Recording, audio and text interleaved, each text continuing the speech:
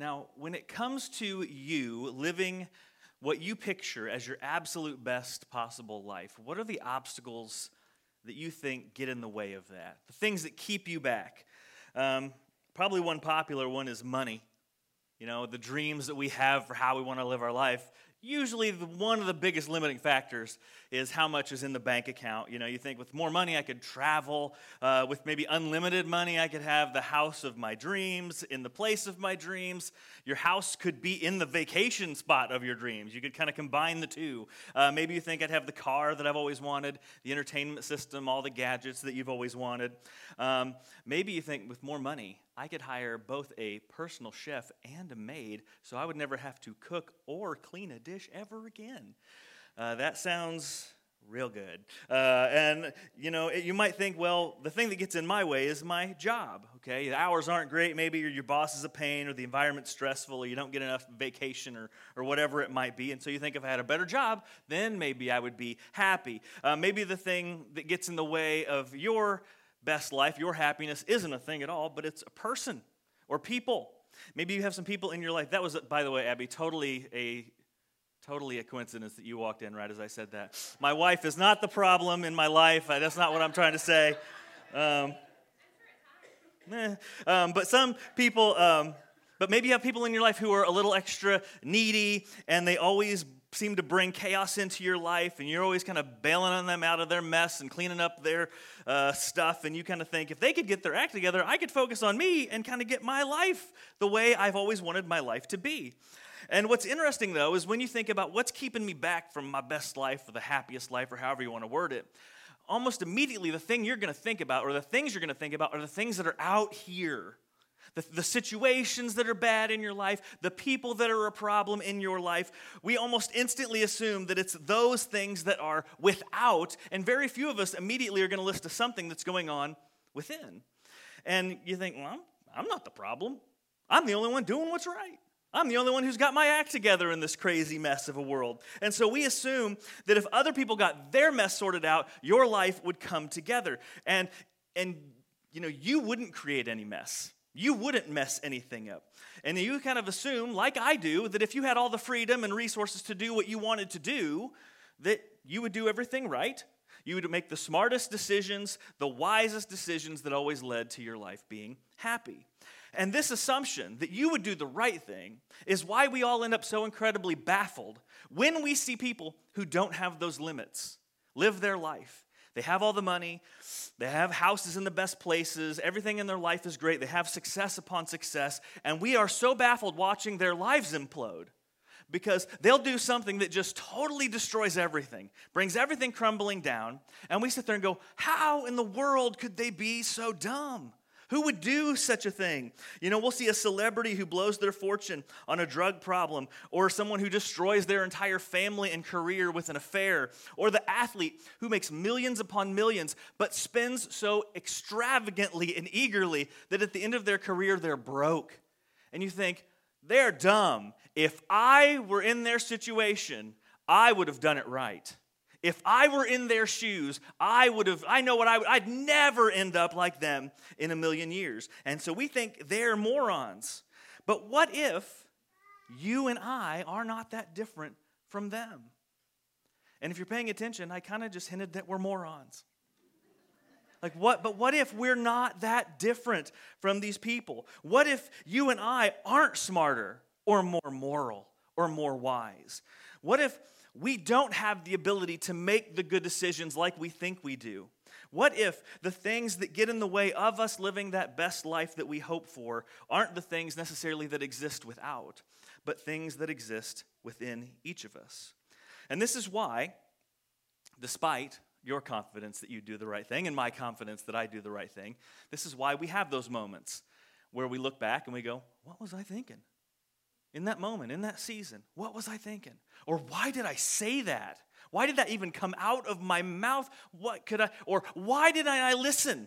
They tried to tell me, everybody tried to tell me, My mom told me, my dad told me, my sister told me, my best friends told me. They all tried to tell me, and I didn't listen. I thought I was the only one smart among all my friends. Why didn't I listen? That's the reason why. Time and time again, we've ignored the people trying to help, and we ended up doing things that were extraordinarily dumb. Because inside each and every one of us are emotions that drive bad decisions, that drive our bad behaviors, that drive our bad desires that we struggle to say no to. And not good emotions, obviously, but emotions that flare up and tend to hijack our brains at those pivotal moments when we get led to do those things that are unwise, things that are incredibly painful for us, and things that ultimately can oftentimes be harmful to others. And it's these emotions that just kind of grab a hold of us, and they get the steering wheel of our life, and they really keep you from living maybe not the life that you've pictured, but the life that you need, and the life that your soul craves, and the life that God wants you to have, the kind of life that Jesus died for you to be able to walk and live, a life of freedom in ways that you've never experienced before. And so today we're going to begin a brand new teaching series called From Within. And we're going to talk about these kinds of things. And really, this idea gets at the very heart of the gospel. Like, we shouldn't be surprised at this sort of thing, because one of the main elements of the gospel story is that deep down, every human is broken. Deep down, we are broken and weighed and corrupted with sin. And that the desires of our heart, the emotions, the drive behind the deepest parts of who we are, there's something about it that when God made it, it was perfect and good, but sin has skewed that and marred it in certain ways. And we need help. The Old Testament prophet of Jeremiah said it this way: the heart is deceitful above all things. That means that you can trick yourself into thinking you're doing what's right even when you're doing what's wrong. That you can trick yourself that you're spending money in the best way possible when everybody can see clearly that you're being dumb. Your heart is deceitful above all things and desperately sick. And who can understand it? I'm so glad he added that last part, because, I'm not the only one. That's why we ask, what was I thinking? Because you were tricked. And you look back and you go, I look back on what I told myself, and it doesn't make sense. How did I fall for that? It's so incredibly sneaky. And so one of the main obstacles that you're going to face in life, it's not the outside things, but the inside things. And this is something that Jesus deeply understood, and he was repeatedly trying to get people away from thinking about looks and the outside of things and just behaving the right way. And he was trying to get us to always think deeper and look at what's going on in our hearts. And he made it clear that you could look good on the outside and be a total colossal mess on the inside. And so we're going to go to a story in Matthew chapter 15 where Jesus makes this incredibly clear. Now, what's interesting is it doesn't really seem like Jesus just sat down to teach this lesson. Rather, something happens to him and he uses the opportunity. And so to get to the main point, we kind of got to go on this kind of little circuitous, winding path of Jesus taking this weird circumstance and using it to teach this incredibly powerful lesson that, again, is so obvious when you're looking at other people. You know other people's hearts lie to them. You know other people tend to make decisions that are obviously dumb, and you know they're lying to themselves. But when you look at yourself, I don't ever think I do this, and you don't think you do it. But Jesus, that's why I think he hit this over and over again, so that he could try to get us to think a little deeper. So let's go to Matthew chapter 15. If you want to grab a Bible, feel free. If you want to use your phone and your favorite Bible app, that's going to be great as well. Or the verses will be on the screen. So Jesus, Matthew chapter 15, verses 1 and 2. He says, "Then Pharisees and scribes came to Jesus from Jerusalem and said, 'Why do your disciples break the tradition of the elders?'" That part's important. "For they do not wash their hands when they eat." Now, your first thought, if you have ever been around little kids, is, ew, gross. Come on, Jesus, get it together. Why would you not teach these guys? They're grown men. Can't you get these guys to wash their hands? That's nasty. You got to wash your hands before you eat, okay? But we know a lot more about dirt and grime and sickness than they do. That wasn't necessarily the main thing they thought of in this moment, okay? Now, the Pharisees were a denomination of ancient Judaism. Okay, that was a group of them. You know, like we have different churches with different denominations. The Pharisees were one group among all the Jewish people. And so they were obsessed with following rules in order to be considered holy, to be considered clean and good, not just before God, but around other people. They loved looking good for other people. Now, not all of them. I'm sure some of them had a good heart about this, but you know, there's always, it gets skewed. Our hearts are deceptive, and so things can get sideways. And so a lot of them just wanted to look good for other people. They wanted to look holy to other people. They wanted to look holier than other people, because then they can walk in and be like, I'm the good person. You know, I'm the good witch. You're all the wicked witches. You know, because I do all the things you don't do. And so they come in, and so that's their main thing. And they get on to Jesus saying, why do you guys break the tradition of the elders? Now, the Pharisees followed two sets of rules. One was the Old Testament law of Moses, which is found in the first 5 books of the Bible. But they also had this set of laws and rules that had been made up over centuries called the tradition of the elders. These were not God's laws, but they were, I think, probably originally created for good-hearted purposes, to help people obey God and stay clean and not desecrate themselves and defile themselves. But again, over time, they made so much of following the rules to look good that they kind of got their priorities out of whack. And so they get on to Jesus and his men for not washing their hands. So their concern was not, ew, what kind of dirt are you putting in your mouth that's going to get you sick? That wasn't the concern. They were concerned with being ceremonially clean. Now, if you've ever read the New Testament or the Old Testament, you hear the words clean and unclean a lot. And that doesn't just mean like how you feel after a good shower. Oh, I'm finally so clean. Or after a hard day of work. Oh, I'm so dirty. No, they mean a level of purity that allows you to enter the presence of God when they would go to the temple to perform sacrifices or to bring something to the priest to do a sacrifice. So to be ceremonially clean meant that you could engage in that sort of upper level spiritual engagement with God. To be unclean meant that you couldn't without going through some cleaning religious hoops. But here's the thing. Most people were unclean a lot. There was a lot of normal, everyday stuff that made you unclean. Unclean did not mean sinner. Unclean did not mean there was anything wrong with you or that you'd even done anything wrong. For instance, touching a dead body made you ceremonially unclean because God is all about life and death is a consequence of the fall. And so God did not want death entering into his presence in the temple. That was kind of a separation, right? And so if you sat with a family member that you loved and you held their hand as a moment of comfort in the last moments of their life, the moment that they breathed their last breath, you were ceremonially unclean because you touched a dead body. That doesn't make you wrong. It doesn't make you a sinner. You call the neighbors over to help you bury your father. That means they're unclean. Everybody who touched the body was unclean. Anybody who had a part in it was unclean. It doesn't mean that you're wrong or evil or anything. But again, the Pharisees had gotten so obsessed with following the rules that they started to equate unclean with sin. Or at the very least, clean with I'm better than you if you're not clean. And so their worry was that if you touched something that was unclean, they had a belief, this isn't in the Bible, it's part of the tradition of the elders, that your hands could become unclean while the rest of you could stay clean. I guess that's because our hands are so busy and we touch a lot of stuff. And they figured you could touch something that's unclean without realizing it. That's why they wanted people to wash their hands before they ate, because the fear was, your unclean hands. Boy, that would be a good gift, wouldn't it? Unclean hands, okay? You take your unclean hands, you touch a good, clean piece of food, make it unclean, and then you take that unclean food and put it in your mouth, and therefore make your whole body unclean. And so the belief was, your hands are unclean, wash them so you don't get unclean. That was what the worry was, okay? But they had elevated their laws to a point where the traditions of the elders were on the same level with God's commands. And so Jesus comes in.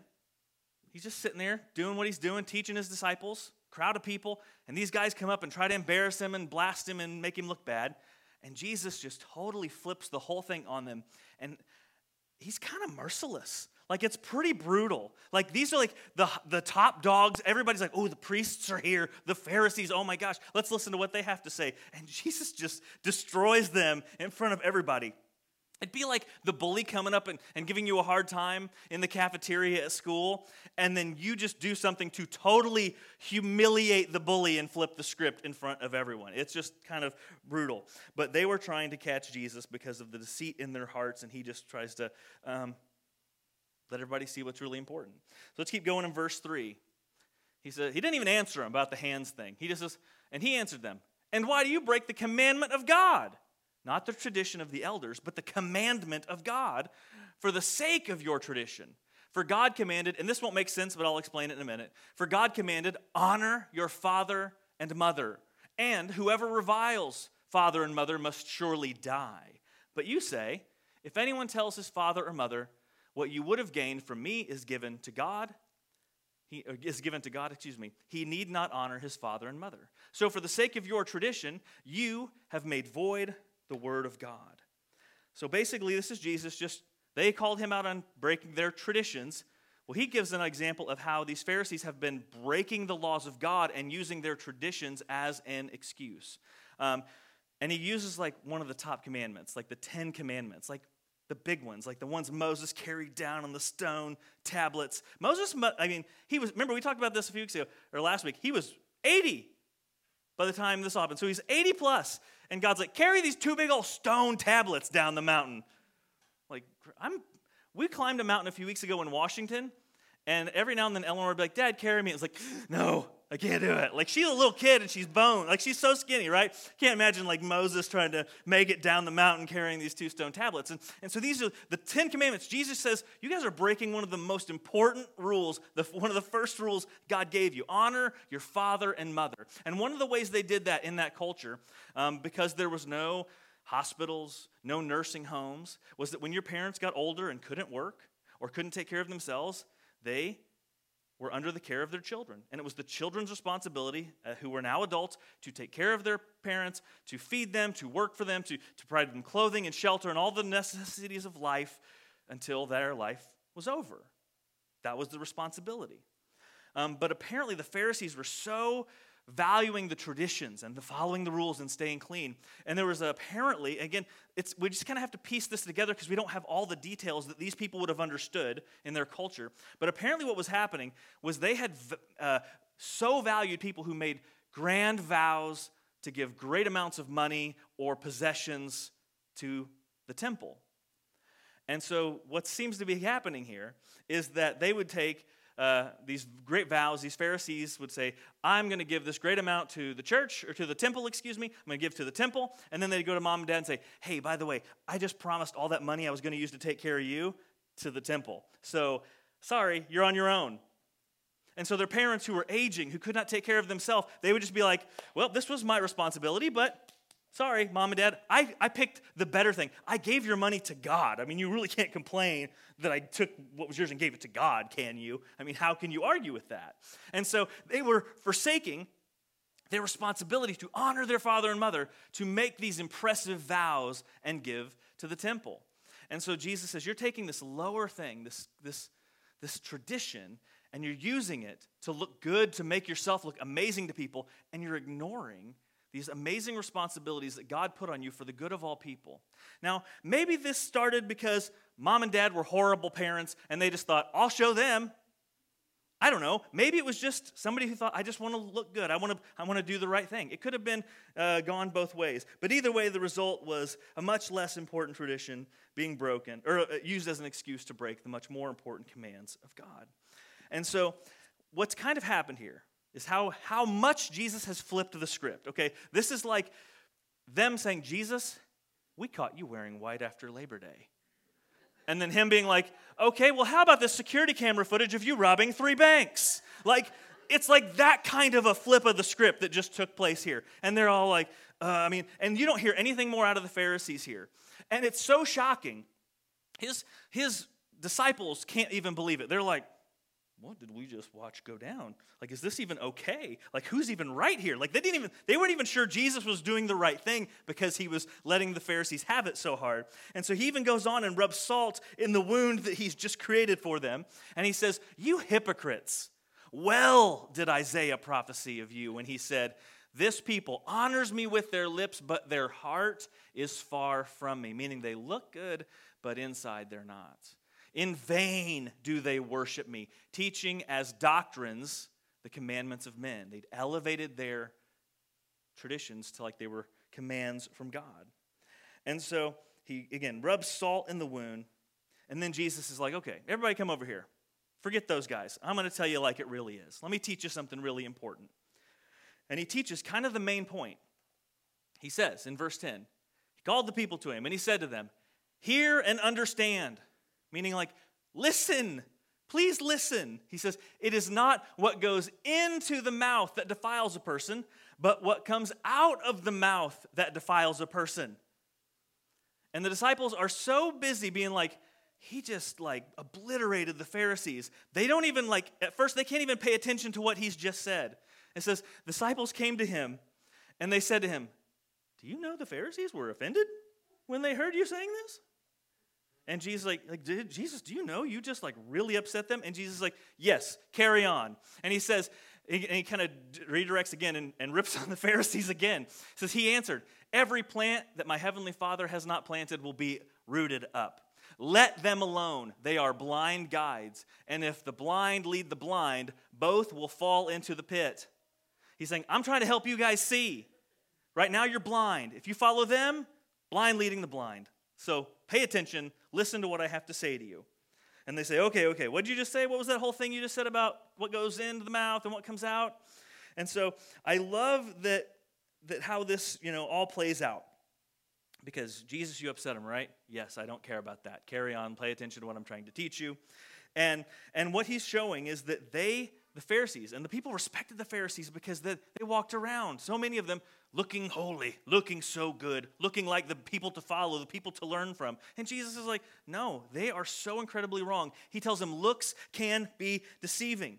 And what's so interesting is that we live in a world that is so looks-oriented, incredibly looks-oriented.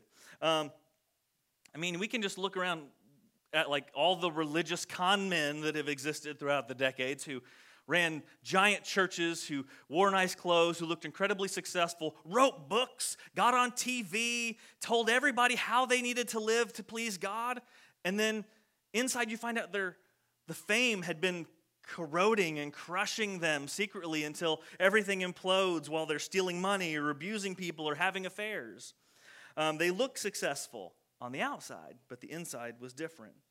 And so often we love the flash, we love the lights, we love the thing. What's interesting is for the last, 30, 40 years, churches have been, people call it cool church.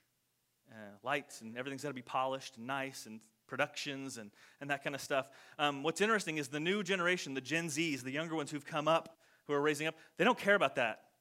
They've seen flash and bang and everything from the moment they were born. They've seen ads. Everybody tries to fool them to buy things and like things. They don't care anymore. Honestly, even though Gen Z tends to be the generation that is the least churched at this point in time, they are able to see more clearly than those who came before them. Because we get so enamored with the flash and the looks when we're starting to see the consequences of what happens when we focus on just the looks. And now we have social media that tells you all that matters is the picture that you post. And you got to have this nice, clean, put together, perfect life, because then otherwise what will people think? And so you go into your living room, you scoot all the junk to one side of the room behind you, you get out your phone, you tell your kids to get over here, you yell at them for 15 minutes to sit still and smile a certain way, you take 20 pictures, one of them looks good, and that's the one you put online as if that represents reality. That's what we do. That's the culture we live in because looks are more important than substance. And Jesus is trying to bust us apart and kill that and say, no, you guys have got to look deeper. If you're my follower, there's more problems going on than how things look. And so too often we are more concerned with looking like a good parent than being a good parent. then looking like a good husband or wife, then being a good husband or wife, then looking like a godly person, then being a godly person. Well, you maybe you had a rough morning and you fought with your family all the way here in the car. And this, if you hadn't, and we'd be here on time if you wouldn't know. And then you get out of the car and you walk in the door and everybody smiles because we're church. That's what you do. Got to look good at church. How you doing? I'm doing good. God's good. Amen, brother. We do that, right? Because heaven forbid we focus on something more important than how things look and what people think. And so, we'll have people that, and again, I'm guilty of this stuff. I'm not just like ripping on people. These are temptations to the look rather than to do the hard work of getting at the heart of the issue. One of the things is it's so easy to share and post little pretty looking Bible quotes or spiritual looking quotes with a beautiful background of the sun shining through the trees in an autumn wood, right? And we post these things, we like these things, we share these things, and never open the Bible. Like, again, looking but not being. And so we've allowed ourselves to embrace this ridiculous idea that what really matters is looks. And over again, and this has been going on for thousands of years, Jesus says, no, there's something deeper going on, and that's what you need to pay attention to. And he goes to reveal a powerful lesson about the most dangerous enemies that you're going to face in your life. So in verse 15, they say, okay, what was that thing, Jesus? Explain that parable to us. What was that about what goes into your mouth not defiling you, but what comes out of your mouth defiling you? Like, are you talking about throwing up? Like, what? That is gross. We don't like that. Like, what are you talking about, Jesus? And he says, are you also still without understanding? Some translations say, are you still dull? Like, I kind of like that a little bit, but I don't know if that's accurate. But he says, do you not see that whatever goes into the mouth passes into the stomach and is expelled? He's talking about going to the bathroom. He's like, come on, kids get this. You eat food, your body squishes it up, and it comes out the other end. He's like, it goes in your body, and it comes out of your body. That's the end of it. He's like, but what comes out of the body, or what comes out of the mouth, but what comes out of the mouth proceeds from the heart, and this defiles a person. For out of the heart come evil thoughts, murder, adultery, sexual immorality, theft, false witness, slander. These are what defile a person. But to eat with unwashed hands does not defile anyone. And so he's saying the greatest problems you're going to face in your life are not those people at work. It's not that bad situation. It's not losing your job. It's not all this stuff that you make excuses about. The greatest things that are plaguing you are living inside your heart. The biggest obstacles, your greatest obstacles that you will face are those that live in your heart. The evil, the sin that lives in your heart. Same is true of me. Your problem, my problem, are the evil things that live inside of us that will eventually find their way out. No matter how nice and good you try to look. Those circumstances that we blame for our problems, no, those just cracked open the door so that what was inside could squeak its way out. That frustrating thing that somebody did that caused you to just unload on them, it wasn't their fault. That was the evil in your heart. Yeah, it was a bad situation. It was frustrating and upsetting or whatever, but your reaction, the way you blew up, that wasn't them. That was you. The source of your defiling, your offensive, your problematic words and deeds, that's what comes from within you. And it's in those moments, when those things happen, those outside things happen, when life kind of falls apart or somebody's rude or does something to you. It's just in those moments when you drop your guard because you're frustrated. You're not paying attention as much in those moments to how you look. You're too busy in life. And it causes you to overflow. And they show you how angry you are, petty you are, jealous you are, fearful you are, selfish you are, all of those things. And it's in those moments when you aren't watching your behavior quite as closely because some high emotions circumstance kind of tricked you for a moment, distracted you for a moment. It's in those moments that your heart shows who you truly are. If you've ever said, I didn't mean to say that, you're almost right. You didn't mean to say it out loud. You might have said it to someone else, maybe not to their face, because I didn't mean to say that to you at this moment. But chances are that was probably already somewhere creeping around in your heart.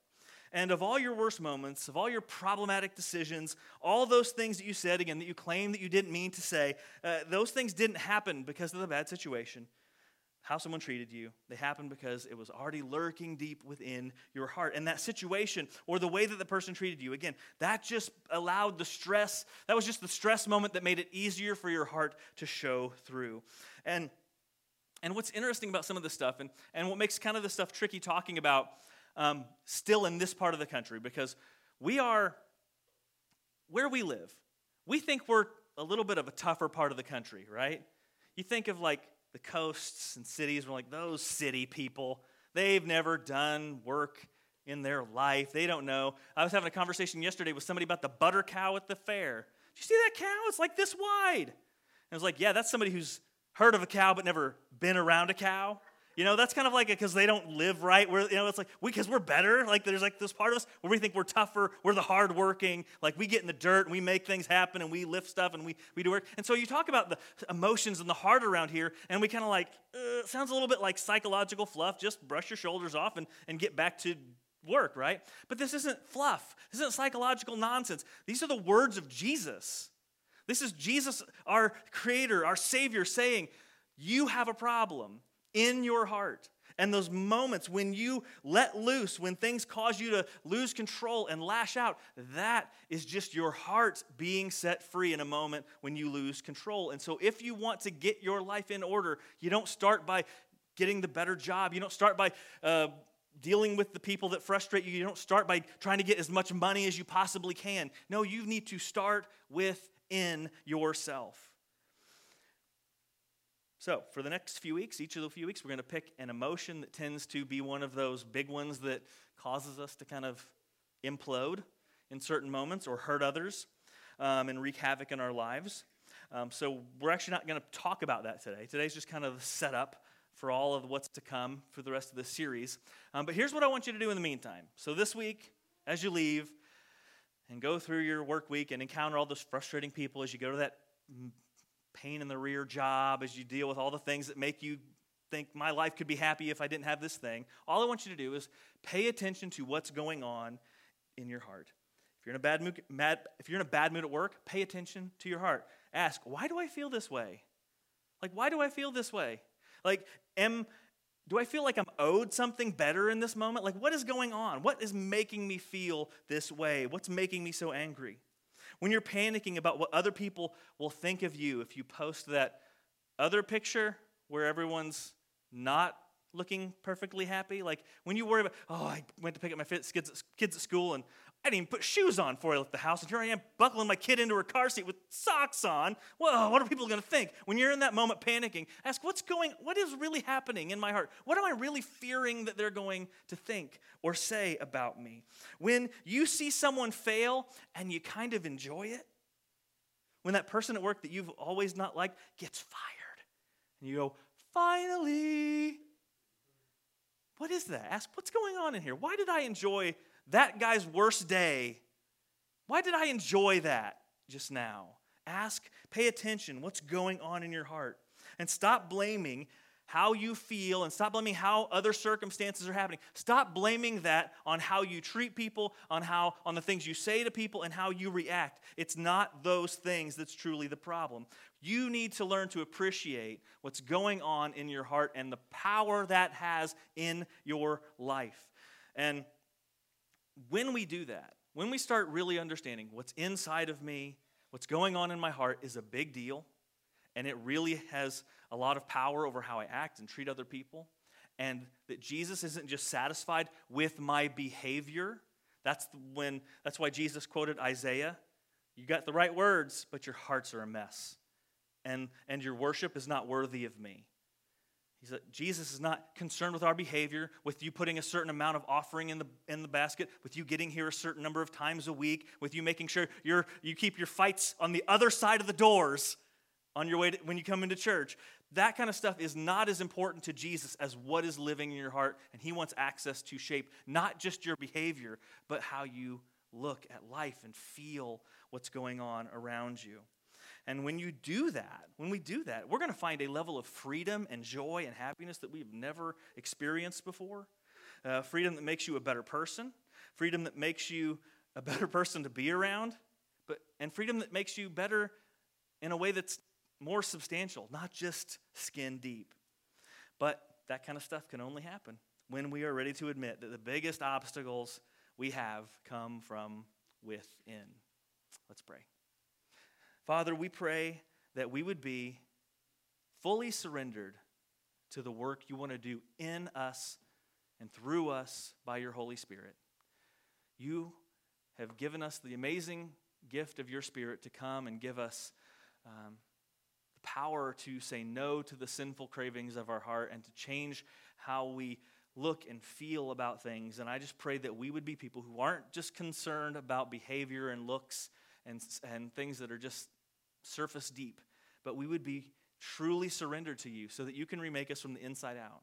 So that when we serve people, we truly serve out of a heart to give and don't serve and then go home and complain about all the things we had to do. I pray that we can be people that when we give with joy, not out of fear or being upset that maybe someone else hasn't given as much as we do, or being proud that we gave more than someone else.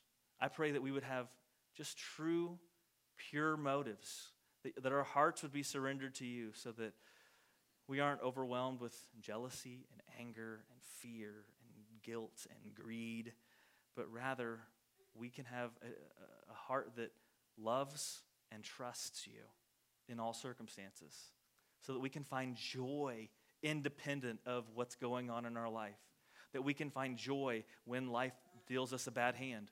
We can find joy when we're around people that make life difficult. We can find joy when the life we pictured and dreamed doesn't come to reality. We can still find joy through you. But again, that's only going to happen when we let go of being surface level people and we will let you do the hard work in our hearts. So please let us be more aware of what's going on in our hearts so that we can surrender that to the work of your Spirit and be remade into the image of Jesus so that we can love like him and live like him. It's in his beautiful name we pray. Amen.